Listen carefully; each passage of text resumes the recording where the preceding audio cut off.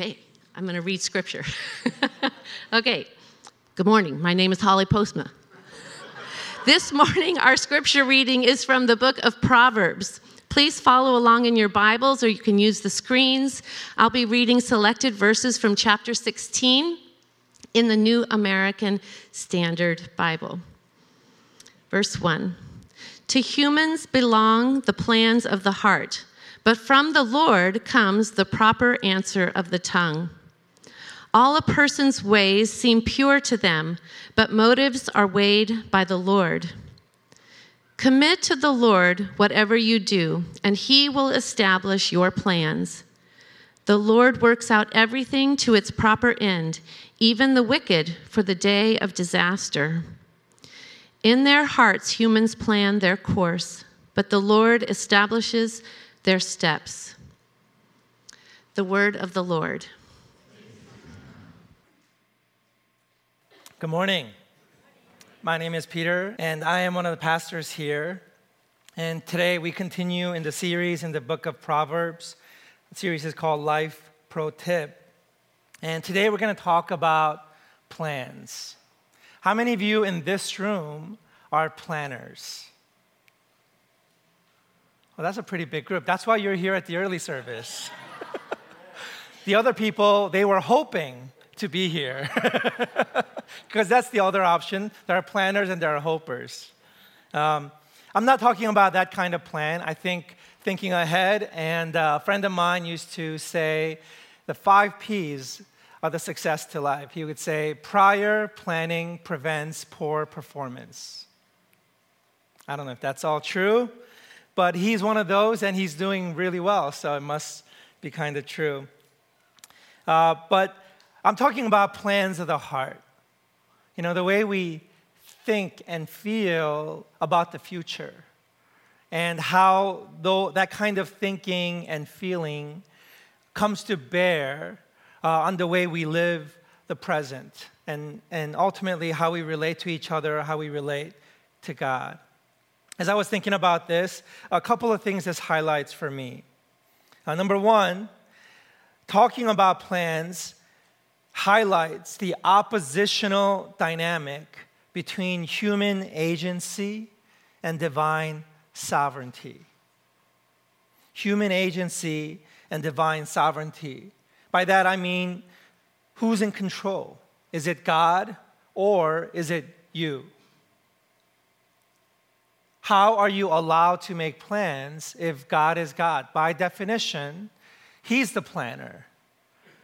You're the implementer. He's the chess player. You're the chess piece. So who is in control? Is it you or is it God? And if there is a kind of halfway, kind of a compromise, what does that partnership or collaboration look like? What does it mean that God does His part and then you do yours? Does it sort of divide up that way? Is it that God helps those who help themselves? We've heard or thought about these things, I think, before. The other thing that it highlights is it highlights the mandate to be responsible, that human beings are supposed to be responsible. There's agency that we have to be a steward of. And we also are living with this human tendency to avoid responsibility.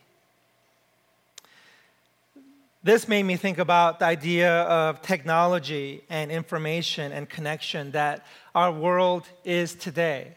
Our world is so different than it ever used to be.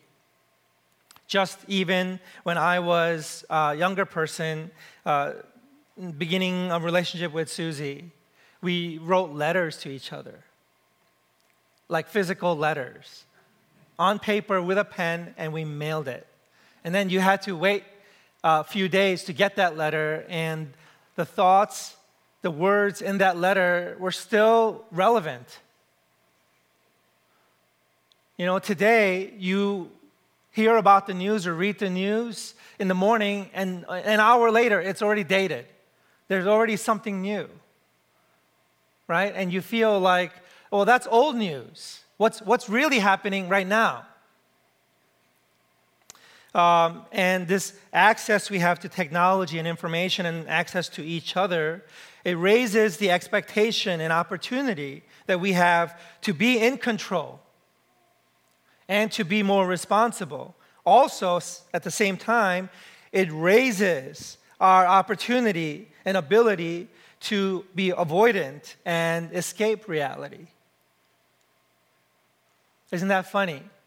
That somehow, because we have more tools at our disposal, we are more responsible, and yet we could also be more avoidant because we use those mechanisms to not actually deal with reality. You know, you think you're sort of a non-avoidant, engaging person because you're on social media, tweeting away or commenting on Facebook and getting angry and engaging in the issues of our day. But that's not really you. That's just the triggered you. That's just you using that space to avoid the reality of who you really are and what's really going on in your life. So even the most confrontational people online are actually people who tend to be avoidant in reality.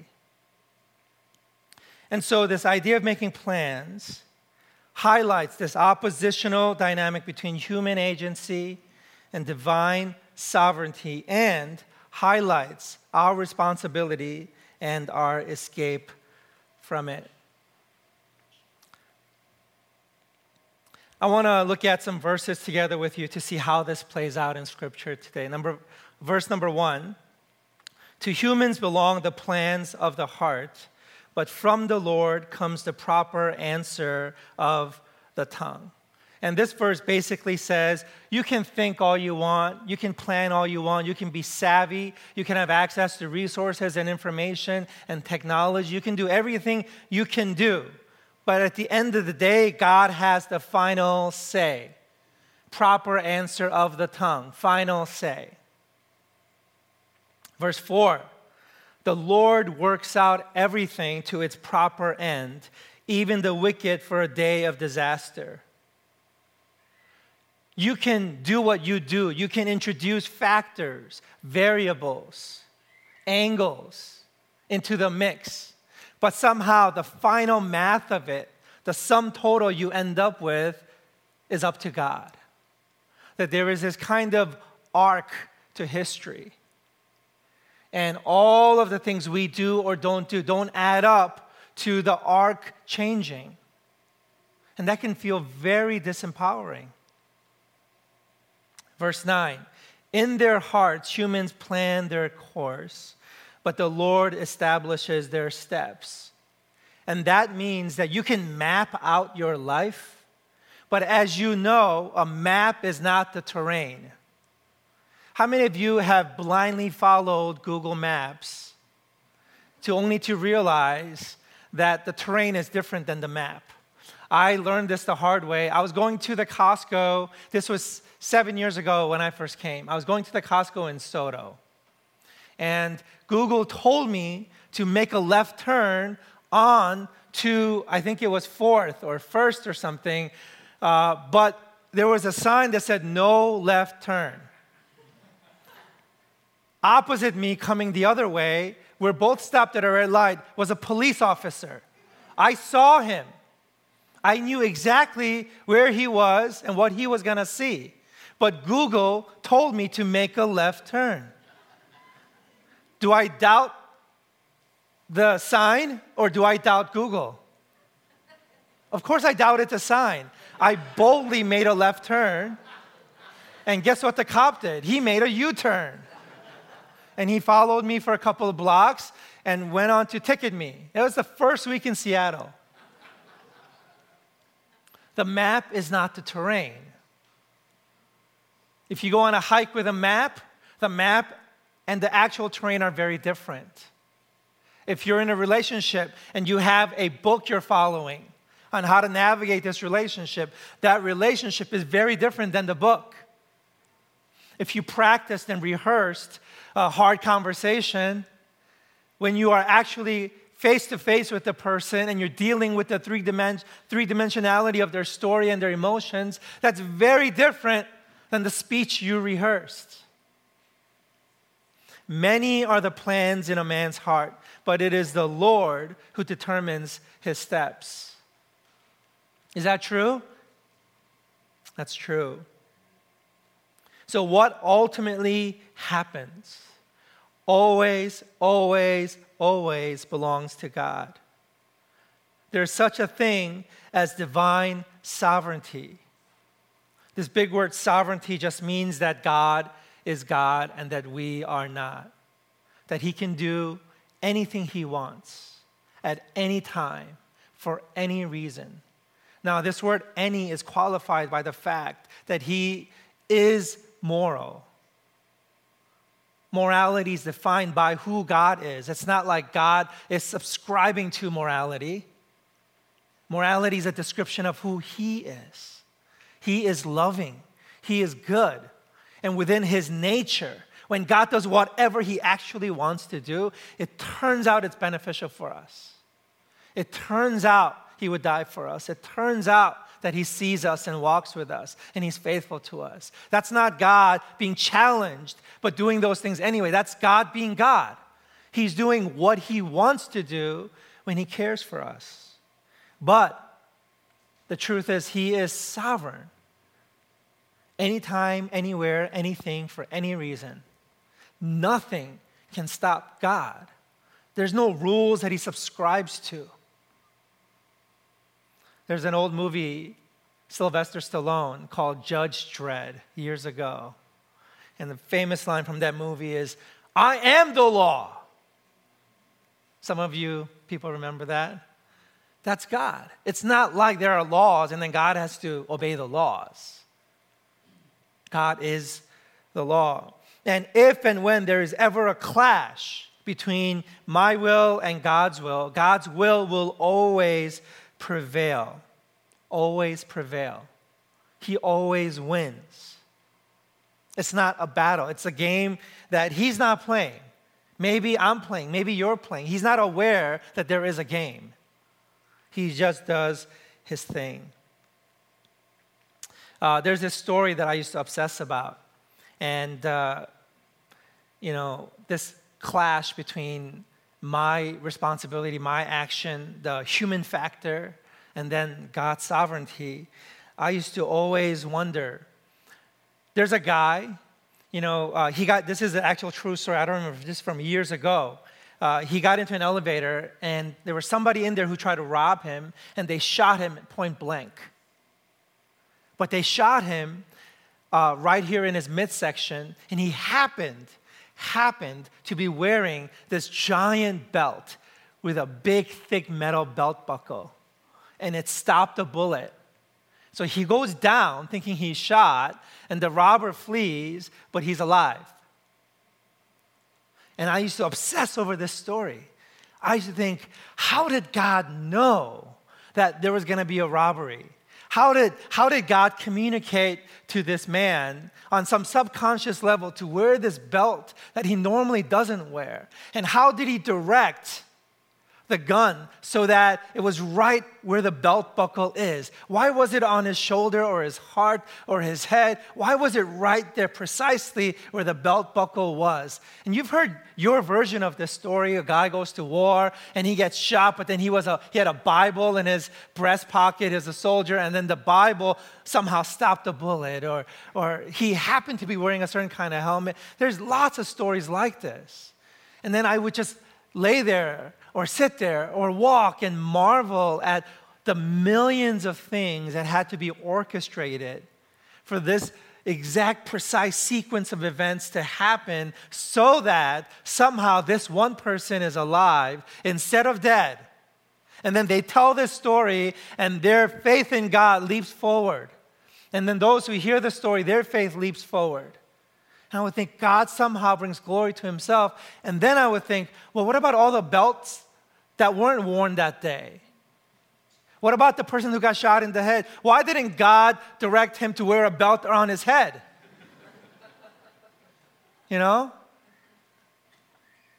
What about the 10 for every one person, or 1 million for every one person that gets saved?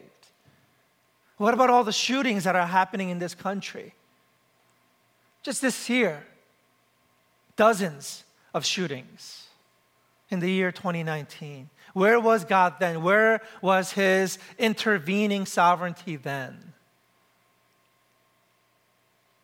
That's a fair question. That's the tension that's brought up when you talk about human plans, human ingenuity, human responsibility versus the sovereignty of God. And one day I had some kind of answer that I still cling to today. It doesn't matter that God knew that this person was going to be robbed in the elevator, and so he directed him to wear that belt buckle. It doesn't work like that because God's not dependent on some knowledge. I used to think, does God know the future? And I realized, no, it doesn't matter whether God knows. There's no God knowing or not knowing. That's just the anthropomorphization of God. It's me thinking he's like human. There is no process by which God comes to know something. I know Scripture sometimes uses that language, but that's written in a way for us to understand. God's not dependent on some knowledge of the future or some knowledge even of your heart. The Scripture says He knows before you speak. He knows everything. God, in fact, is knowledge. And the word sovereignty means that He is. And that's it. There's nothing else. God's not learning anything new. God's not knowing anything new. God's not using information to direct anything. He can do whatever He wants at any time for any reason. God didn't need a belt buckle. If God wanted to save him, He just stopped the bullet. In fact, maybe the gun would jam, or maybe there is no gun. It's just human imagination at work. But in reality, God is God. And the factors He uses, the reasons He has, what He does, what He chooses not to do, no mind can conceive. No heart can imagine. This is the fact that God is God. And that's what these verses highlight for us. To humans belongs planning. God doesn't plan. He is. Humans try to control things. God just is. He sees all, knows all, understands all, can do all. Reality itself means to be in Him somehow, Scriptures teach us. That in Him we live and move and have our being. He is before all things, from Him, through Him, and to Him. These are words and prepositions we cannot even begin to understand, and yet God is. Verse 2, I think this is an interesting verse. All a person's ways seem pure to them, but motives are weighed by the Lord. Not only is God sovereign over what is happening, but He is sovereign over why anything is ever happening. He's tracking not just what I do, but why I do what I do. The second I think I understand my motive at this moment, years later I can come to understand there was actually even a deeper motive underneath that motive. And then years later I understand, there was another even more central engine to why I did what I did. And so for every action, there are an infinite number of layers of motives. And so at any given moment, whatever level of understanding I'm at, it all seems pure to me. I think, that's it. That's why I did it. And then God says, there's a little more to it. 10 years later, I got it, God. Yeah, I know, but there's more. When did God understand all that? Well, He never not understood it. He got it. He's just like super patient and super absorbent and super kind, and He just is walking with us the way a parent does with a child. Can you imagine even an earthly parent with such fallible love, just how patient they are? Or how frustrated they get when they try to explain something to somebody who can't possibly comprehend. How many of you have sat down and tried to do like math homework with your kid at some point, and you just lose your patience in like 30 seconds? How do you not understand this? But that's God. And to God, both the what and the why, they matter equally. Who can compete with that?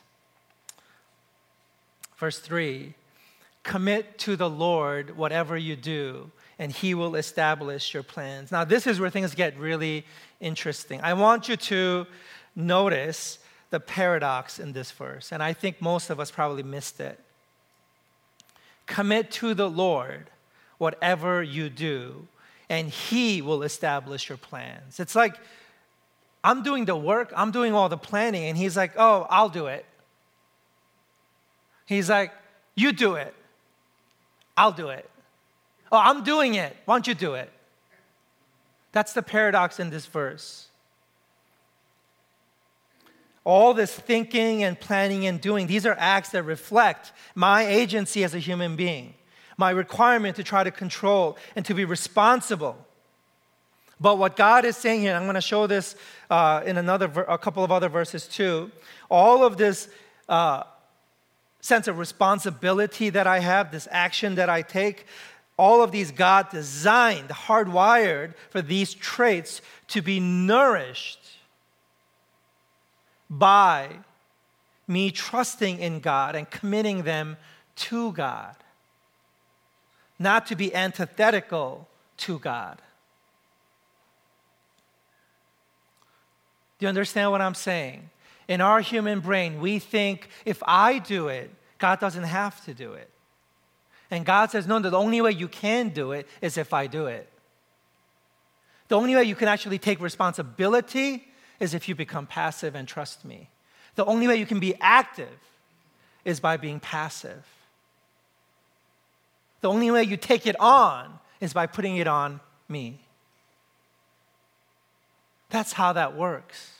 The more God is, the more I am activated to be what I am. This is the paradox in this passage and in the scriptures, in fact, that somehow grace and works are complementary and not oppositional. That if you really believe in grace, if God is gracious and it's really Him who does everything, then you are going to do everything. That if grace is true, your works are true.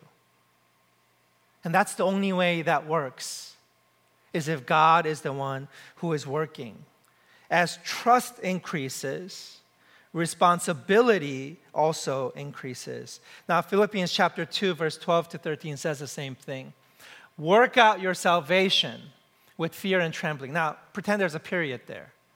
If the verse ended right there, work out your salvation with fear and trembling, what would you think? I got to do it. I got to work this out. It's all on me, up to me. It's my show, my work, my doing. That's what matters. And then Paul says, for or because it is God who is at work in you. Because God is working, you work it out. If God wasn't working, you actually couldn't work it out. Where does my work draw its energy from? What's the fuel that I run on? It's God's sovereignty. The fact that God is in control helps me to try to get some control in my life. The fact that God is responsible helps me to be responsible. The fact that God says, I will answer your prayers, causes me to pray. The fact that God is active makes me active. This is the paradox of life.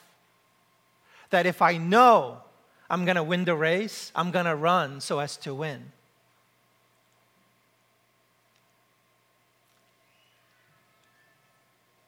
So, for those of you who didn't understand that, here's a graph.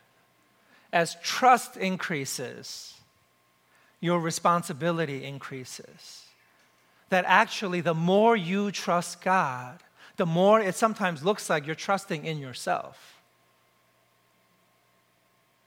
That the more God is the one who's planning your life out, the better you become at planning out your life.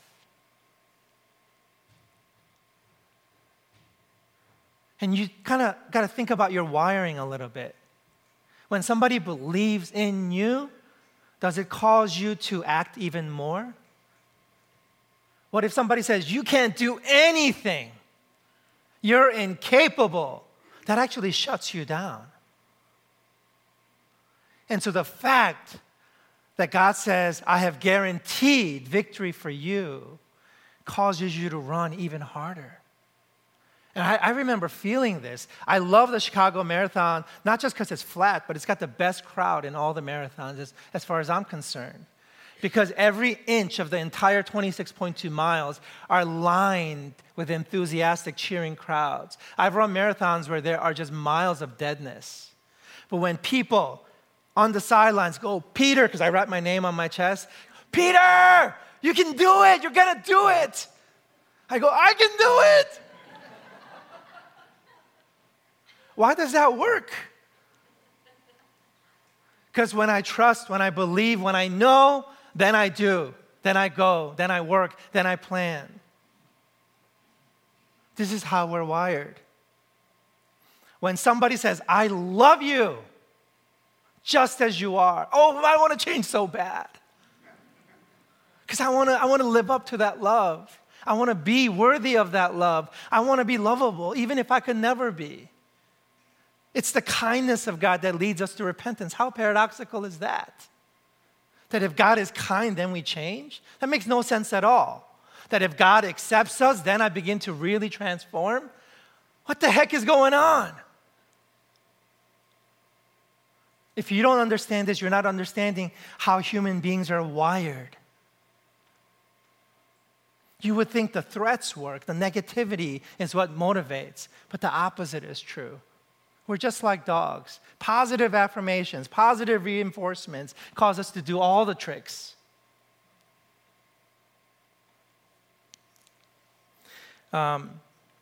Matthew 25 to 26 says this. This is a story that Jesus tells of a servant who was left with some money to invest by his master, and the master goes away, and the master comes back, and one of the three servants to whom was charged to invest says this, I was afraid and went out and hid your gold in the ground. His master replied, you wicked, lazy servant. Did you catch it? Fear and laziness have a relationship. That opposite of love, if you are afraid, it becomes the engine of laziness. It causes laziness. As fear increases, laziness increases. James chapter 4, verse 13 to 15. Come now, you who say, today or tomorrow we will go into such and such a town and spend a year there and trade and make a profit. Yet you do not know what tomorrow will bring. Instead, you ought to say, if the Lord wills, we will live and do this or do that. See, on the outside, especially on the front end, action can look like the same thing. That there's one person who's motivated by love because they're already loved, because they've already won, because they already are set. They're doing all this work. It activates their sense of responsibility and agency. And then there's another person who at the center of their heart, they're afraid. It's not really a trust in God, but it's kind of a survival mechanism. And it can look the same, but eventually the graphs diverge. And the one who's motivated by fear begins to taper down, and the one who's motivated by love starts rocketing up and to the right. So here's some graphs to summarize all of this. As fear increases, ultimately responsibility decreases. That it leads to a kind of paralysis and depression and passivity and escape and avoidance.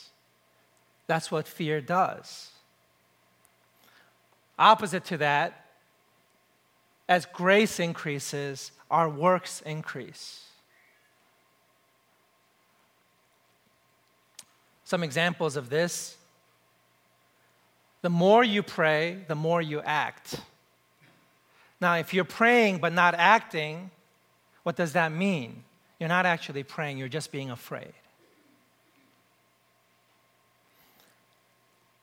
I would throw this in here, that the more you believe in theology, in God, who created the world and all the laws that govern the world, the more you actually believe in science.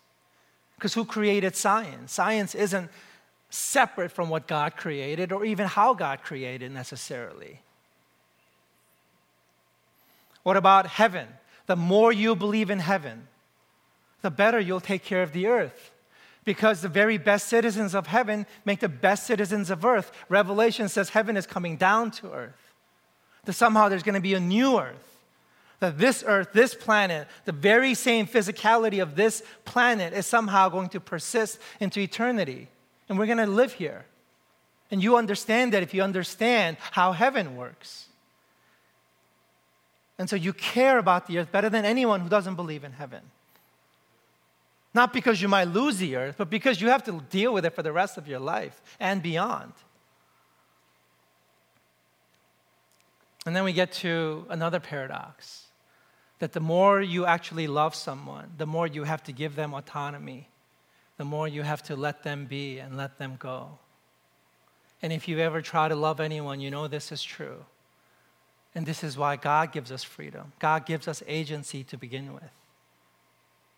That somehow, God says, I'm going to hope and I'm going to work in your life so that you understand what it means to be free. I have to let you go. So this is my way of closing out with a story. I think most of you at this point know that I've decided to transition out of our church in my role as the lead pastor. And a letter went out on Tuesday, and I'm not sure if anybody received it. There are copies, hard copies available if you would like to read that. But I wanted to tell that story a little bit as my way of sort of addressing it publicly, but also as it fits into this idea of plans and the way that man's plans don't know what all of God's plans were. So 3 things. Number 1, I've never been a person in my 24 years of being in ministry, I've never been a person who's worked in the church before. You know, I've always been somebody who worked on the church. When I was a high school student, I had a complaint about my parents' church. And so I left that church and went to an inner city church where more of my ideals as a young teenager were being practiced. And that was my way of working on the church. I was never really part of that church. I just was happy that this church functioned that way. And then when I went to college, there were 36 Christian groups on campus. And I was part of InterVarsity and very involved. But I really sort of critiqued all the 36 groups on campus. I wanted the groups to work right.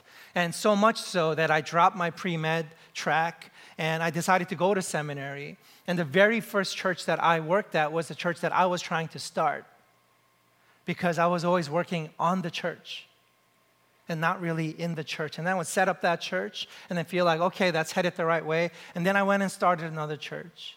And then I would set that up. And then I went to another church, set that up, went to another. I did this 6 times, working on the church. And then I was helping other people work on the church when I became the associate superintendent of the East Coast Conference with our denomination. And then officially working on the church. And then I went to be the national director of church planning for our denomination. And that was really helping people work on churches by starting brand new churches. And then that was a crazy life because I was traveling so much and I really wanted to be more rhythmic and rooted. And there was some deeper need for a community that I wanted to belong to. And then I found myself here, and this kind of fit because this was a turnaround church that I was invited to work in. And so this was being in the church, but really working on the church. And about 3 years ago, I really tried to ask the question, can I be in the church? Can I be a pastor in the church and just be with people, walk with people, start pulling in my orbit, you know? Do I have to go interstellar, or can I stay close? Can this be the sun around which I revolve? That was the big question I was wrestling with. And I think part of that was challenged because, number 2, I've always been on a journey internally to try to find a home. I am an immigrant, immigrated from South Korea, and then more recently I found out that I'm only half Korean. And so I feel so like confused racially, like I don't know what I am racially. And I've always been looking for a cultural home, but now I'm looking for a racial home too. And I was also looking for a physical place, a physical home. And so many things about this church call to my heart in these regards. Because I was always working on the church and because I was always starting churches, I've never experienced the reciprocity that I felt here. I felt seen here. I felt loved here. I felt like people were wanting to invest in me and not just get things out of me. And that felt so good. So many times I was telling Julie, gosh, I just really want to be here. I want to be here. And that started about 3 years ago. And I think now looking back, I was saying those things because I was feeling like I'm supposed to go. And so 2 years ago, a year of saying that, I tried to quit here actually. I was deciding that I need to go. This just doesn't fit. I don't know how to be a local church pastor, being pastoral, trying to do the day-to-day work of a local church. It just feels so misfit for me. And Julie said, well, hold on, Peter. You still bring a lot of value, so let's try an experiment. She had this idea where maybe I try splitting my time. And so I started working with the conference. I think most of you knew that. And so for the last 2 years, I've been in a split role, half-time here and half-time at the conference, more or less. But I think that was a good experiment because it helped all of us to know that I don't really fit sufficiently. And there's a part of me that just starts kicking in. And I want to make way for somebody who fits, somebody who can lead the staff and somebody who can do the day-to-day and be pastoral. And all the time, the whole time, this church, I want you to know, was trying to help me to stay. They invested in my pastoral gifts. Said, Peter, you're weak in that, so let's shore that up. And they had me go through coaching school for 2 years. And that was really, really helpful. It really helped me, gave me tools to know how to work on the church. And then they said, Peter, you love education. Yeah, you can study psychology. There's so many things this church did to love me and to see me, and for that I will always, always be grateful. But after everything has been added up, I have come to the conclusion that it's time for me to go. The verse that I keep thinking about over and over again is there's this random man named Simeon, and this whole saga is playing out with Jesus coming to earth and being born and escaping and then surviving and then finally being brought to the temple. And there's this random man named Simeon who's been waiting for the birth of the Messiah. And then finally he beholds the baby Jesus. He takes him, Scripture says, and holds him. And then he prays the prayer. He says, Lord, now let your servant depart in peace, for my eyes have seen thy salvation. And so that's my prayer, that you would understand, that you would forgive me for my trespasses, and you would let me go. Please let your servant depart in peace.